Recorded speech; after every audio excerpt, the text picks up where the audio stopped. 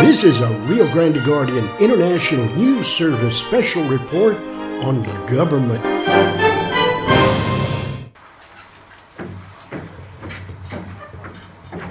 Hi there. It's very special for me to introduce the next senator, or the next speaker, our senator. He's very special to me and love him very much. A Mission native, Juan Hinojosa, is an attorney and a state senator. He was my favorite state senator, but now he has to share that role with Morgan. So, sorry, Senator. I have to be honest. Hinojosa is a proud U.S. Marine who, after his voluntary service, 2 tours in Vietnam, went on to receive his bachelor's degree from the University of Texas, Pan American, and his law degree from Georgetown University in Washington, D.C. Senator Hinojosa then worked for the Legal Aid Society of Nueces County and the Office of the Attorney General before beginning his own private practice in McAllen. Senator Hinojosa served in the Texas House of Representatives from 1981 until 1990, and then again from 1997 to 2002, before his election to the Texas Senate. Senator Hinojosa is a senator that is respected by both Republicans and Democrats. And as somebody that moves up and lives there pretty much all the time, I get to see it on a daily basis. During the 2013 legislative session, Senator Hinojosa was the lead author of SB 24, historic legislation that created the University of Texas Rio Grande Valley and the UTRGV School of Medicine.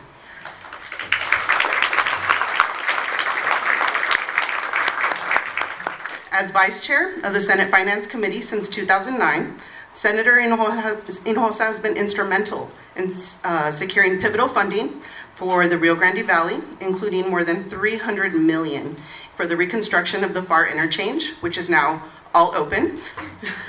The past legislative session, Senator Hinojosa and the RGV legislative delegation secured $12 million for the UTRGV School of Podiatry, $25 million for the Texas A&M Health Science Center in McAllen, $85 million for the construction of up to 100 inpatient beds for a hospital in the Rio Grande Valley, $20 million for the FAR International Bridge, $10 million for the South Texas International Airport for infrastructure upgrades, $5 million for the Mid-Valley Airport in Weslaco for a hangar expansion, $500,000 for the Texas Transnational Intelligence Center in McAllen, and millions more for other infrastructure projects, workforce training programs, scholarships for students going to college, and increased access to healthcare.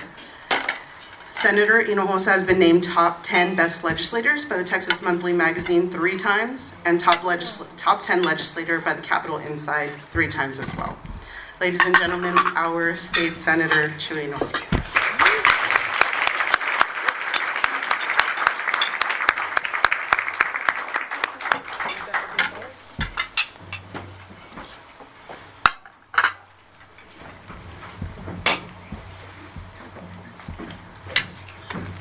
I don't know, she says she loves me more than Morgan LaMantia, but I gotta tell you, Senator LaMantia, she had your re-election sticker on the back of her car, but not mine. Action speaks louder than words.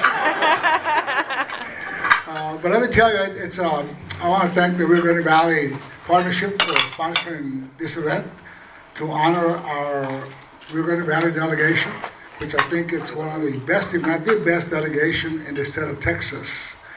We have a combination of mostly Democrats, but we have some Republicans, but we work together and focus on the priorities of the Rio Grande Valley. When I read this sign up here, it says, one region, one voice, and the Valley delegation speaks with one voice as one region in the state capital, making sure that we focus on the priorities that our local public officials and constituents discuss with us. And I'll make it short, but I will tell you that this last session was a long session. We had 4 special sessions for us. So we're up at the Capitol, which I sometimes like to call the Asylum House. Very different. It's always nice, always very nice to be back home among friends and family. normal people. So we're happy to be back after being up there almost a year. Last session, our budget was over $330 billion, and yet we still had about $15 billion left over.